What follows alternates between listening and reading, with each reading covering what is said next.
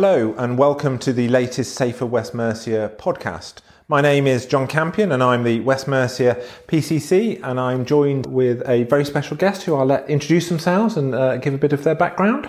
Hi, my name's Rik Klair. I'm a superintendent with West Mercia Police. I've got just over 32 years policing experience with the force. I've worked in probably pretty much every area of policing.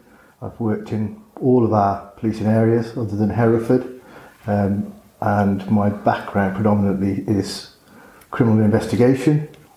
I interviewed everything from right up to murderers, right through. I love that side of policing and putting bad people where they should be. Bringing those offenders to justice. Yeah, it's what we joined for. Like I said, very recently we just had a conviction that I was SIO for, where the perpetrator has got 26 years. Wow. And that was only a couple of weeks ago. I was sat in court, and it was really touching to hear the victim impact statement, which the judge listened to, and we all listened to, and it was so empowering. But it was a real reminder of what we're here to do, and how sometimes all we can do is to get some justice for the victims who've been so traumatised. So a career of primarily around the detective, the investigative side, but you're joining us on the podcast to talk about being chair of BME Network. Now in policing, we always like some initials that don't always describe what it is that you do, but you're chair of the BME Network. First of all, really interested, Rik, I know what it means, you'll be pleased to know, but just explain to the listeners as to what it stands for and why it's so, in your mind, important and necessary, that the work that you do is carried on in 2022. Right, yeah, we call it the BME Network, but it's actually BAME. Right, okay. And it stands for Black, Asian, Minority Ethnic Network. It's a support network for our officers and staff of colour, and we have other networks for all of the protected characteristics. And I'm, I suppose, very lucky to have been elected and have been the chair of that network to support our officers and staff. And I think the reason that it's important and why we need it, we certainly didn't have one when I joined, and at least now what we do have is a network of individuals with lived experience that can help when things maybe aren't going right for you in the service, and we're confidential, so it's a little bit like our communities. The confidence in policing isn't where it should be in certain communities, and that's the same for officers and staff. So we provide that confidential ear for people if they do need to speak up and haven't got the confidence to speak to the service and the formal structures. We can actually advocate for them on their behalf, either confidentially or raise those issues within the organisation right up to the executive level.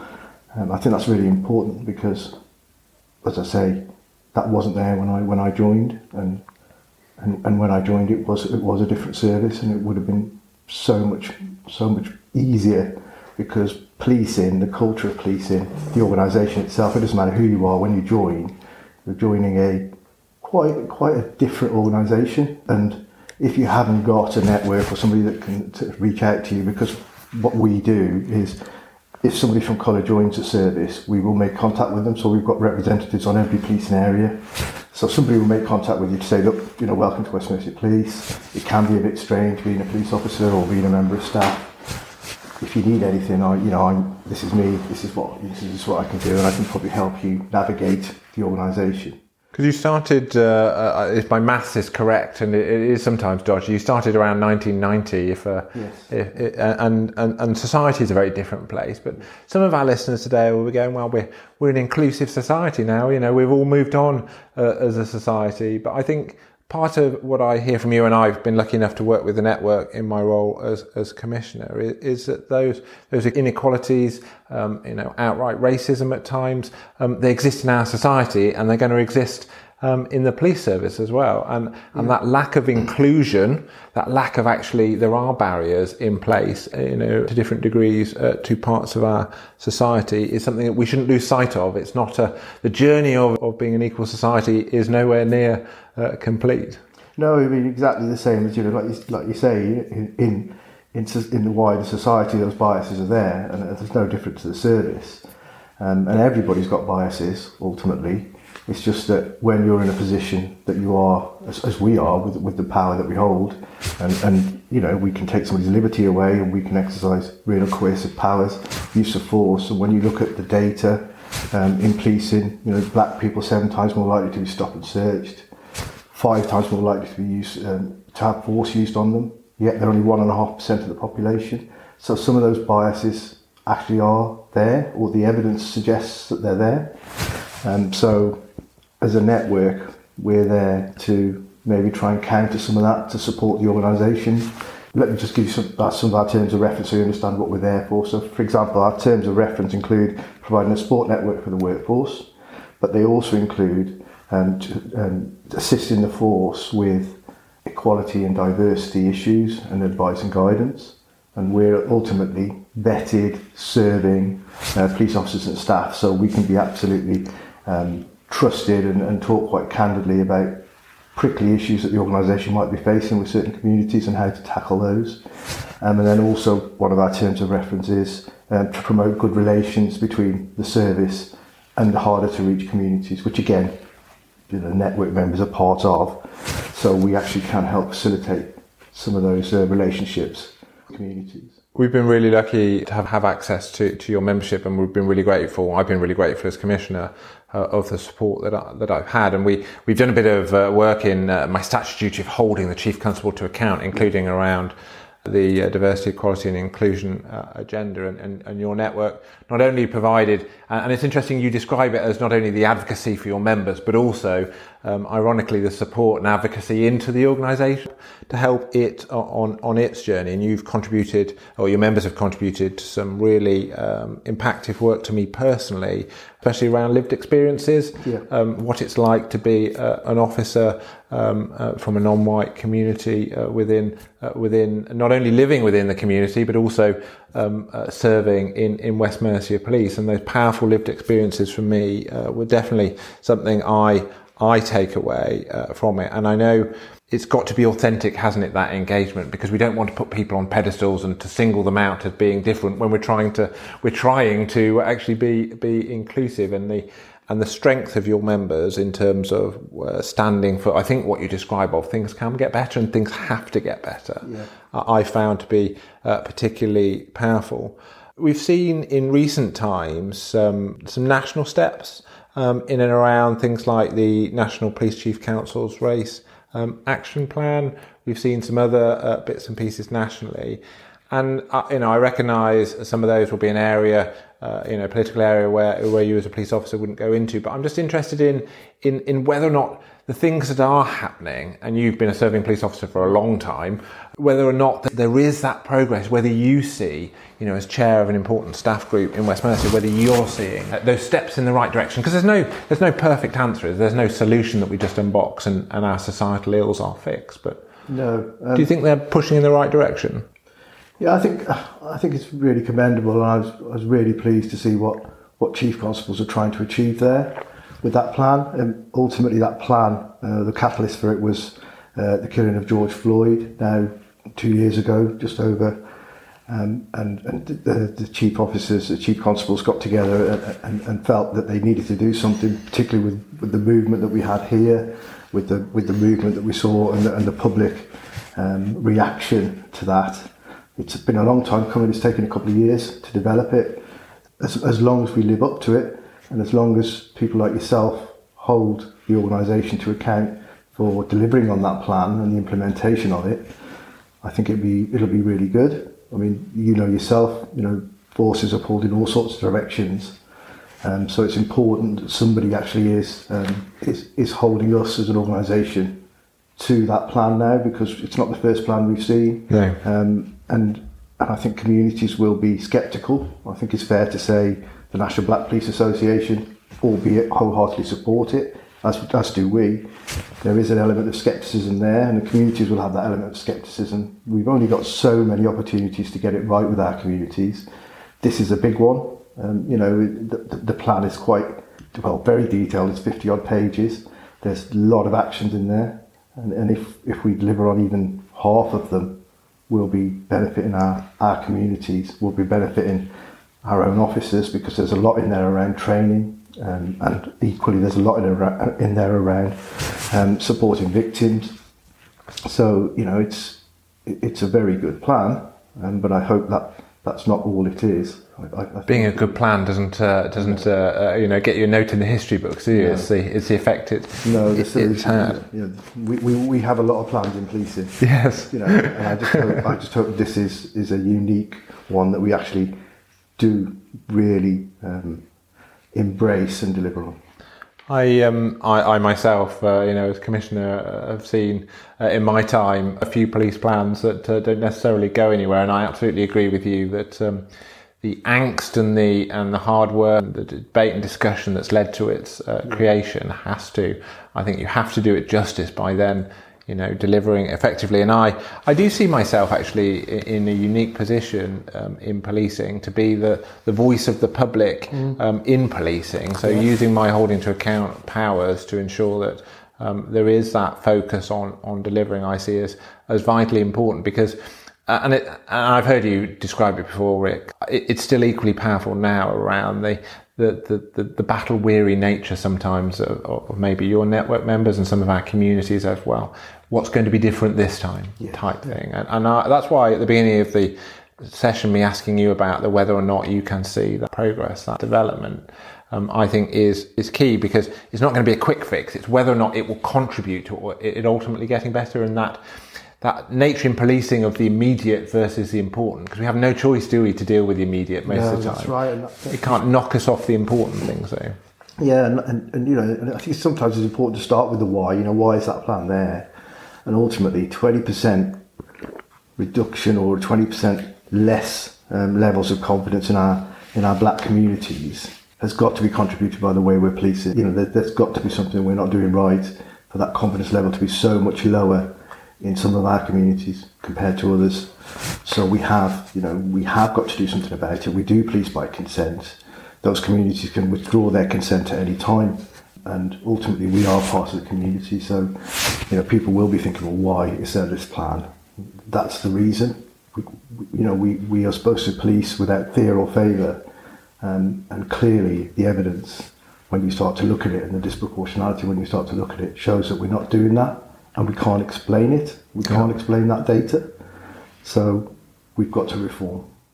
And that's always because often we end up being, well, that's what the data says, that's what it is type thing. We can't shift it. Well, I don't think I think I refuse to believe that it can't be shifted. We can't alter some of the outcomes. And I know we sometimes explain away them, and I think that culture sometimes of understanding leads to explaining away. Well, actually, I don't want to explain away. I want an equal society, and how we give that equality to all. And one of the things that I'm very keen as part of that is that West Mercia Police is made up of staff and officers that are representative of the communities that it polices, and we're not at the moment. No. For many different reasons, whether it be ethnicity, gender, all kinds of things. And and understanding how and fixing that for me is vitally important. We've got to look like our communities. We've got to look like the people we police to understand them. Ultimately, if somebody sees me as a police officer and they're from an Asian background or Indian, the first thing they'll see is an Indian who's a police officer. And if they see a white police officer, they'll see a police officer. There's a difference there. How you then deal with that individual might change, but you start off with a slightly less of a barrier with the community. So it's then up to you to deal with them properly. I'm not saying white officers dealing with people any worse or better, but you start off on a slightly better footing if you look like those individuals that you're policing in the community, because there's an element of trust there, which as long as we don't breach it, means that we've got more legitimacy with our communities. It's human nature, isn't it, to look for things that are similar to us, characteristics, physical characteristics.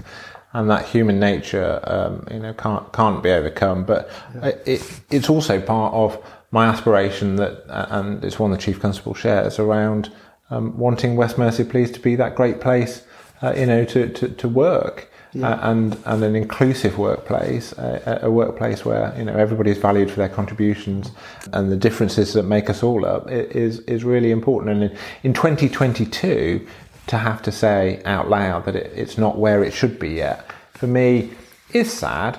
But in your 30 odd years, I know you'll have seen change, but it's whether or not we can keep that momentum, that pressure to actually make it that next stage, better, so that the recruits starting today and they're looking back in their 32 years time, looking back and saying, well, actually, it has moved forward in that time. Yeah, but I mean, we've got it. I mean, police officers do a very, very difficult job, and I've worked with mainly white police officers because I'm always usually the only person of colour in the room, and whether that's a briefing or whether that's a meeting. So predominantly people I work with are white, and they're the most bravest people I've ever had the privilege to work with, and they do a really difficult job. And it's important that we provide them a psychologically safe place, and they feel included and they feel valued and they have their voice, because they go out and put themselves in harm's way often. They get hurt. And we have to support them, and something like this, when we're not getting it right with our communities, I don't want our officers thinking, that as an organisation we're berating them. No. We've all got biases, and I think unconsciously some officers are acting on those, which is where our data then shows that. You said you can change it. I forget which force it is, but there was some research done in America. I think it was 32,000 stops that they did. But what they added was the question of, what evidence have you got? What evidence base are you using to stop this vehicle? And it reduced stops by 19,000. So, that's just making officers think before they stop that vehicle. Why are you stopping that vehicle? Are you stopping that vehicle because you've got some evidence? Or are you stopping that vehicle because it's a black person, and you're unconsciously acting on those biases, And how we challenge ourselves to with those unconscious biases are, and sometimes they are conscious biases, aren't they? But how we either out the conscious ones or indeed support the unconscious ones in overcoming them, I think really, really important. I act as a governance of the police, as you know. If you were me, if you were PCC for a day, are there things that you would want to focus on to ensure that we are seeing greater focus? I think if I was PCC for the day, the one thing I would do is I would make a commitment to go and sit on not just the BV network meeting, but all of the network meetings, and sit there and if you can get the trust and you can get the Chatham House rules in place and actually listen to what our staff are facing and what they're saying at those network meetings, I think it might be an eye-opener, because ultimately they're the officers and staff that are delivering the services to the public, and how they feel and how they feel they're being treated by the organisation has an impact on the service they deliver to our people out in the community. So I think that's what I would do, because that would be a real genuine feel for what the organisation is feeling, whether and that changes at different times. And that authentic hearing is something I am very keen to do. And ironically, we have just reached out to all the networks and asked if I can go. I'm very conscious they are West Mercia Police networks, not PCC ones. But I've been incredibly proud and humbled actually by not only the responsiveness to your network and the other staff networks in terms of that candid and honest, but also constructive nature of things. Because some of the experiences that I referred to earlier that I heard from the lived experiences from your network around their adverse experiences during their service, and I read some of those and it makes my heart really heavy. Because some of them are not the way that I want to see other people treated in society and in the organisation that you guys work in. And it's that lived experience is a horrible phrase, but more power to my elbow. That refocus on actually we won't get distracted by the immediate. We will make sure we've got enough attention on the important. Really grateful for you talking to us today around some of the work of your network. Really an important part of West Mercia Police. And there's no extra accolade for being chair of your group in the slightest, and your commitment to wanting to move the agenda forward, I think, is an amazing legacy, a part of your public service. And for me, as Police and Crime Commissioner, I'm absolutely committed to support the network to ensure that their voice is heard and ultimately can affect how inclusive, how diverse, how equal we are as not only a society but also West Mercia Police are. Okay, yes, thank you very much. And I'd like to thank listeners today for listening to this podcast. There is more information out there, not only about the National Police Chiefs Council's race action plan, but also some of the work that I've done as Commissioner in terms of developing not only the inclusion agenda within my own office, but also the work that I've done around holding West Mercia Police to account, and ultimately my Safer West Mercia plan, which has very clear commitments to ensuring that West Mercia Police is representative of the communities that it serves, and ultimately it serves all of those communities. I'd like to thank you for listening.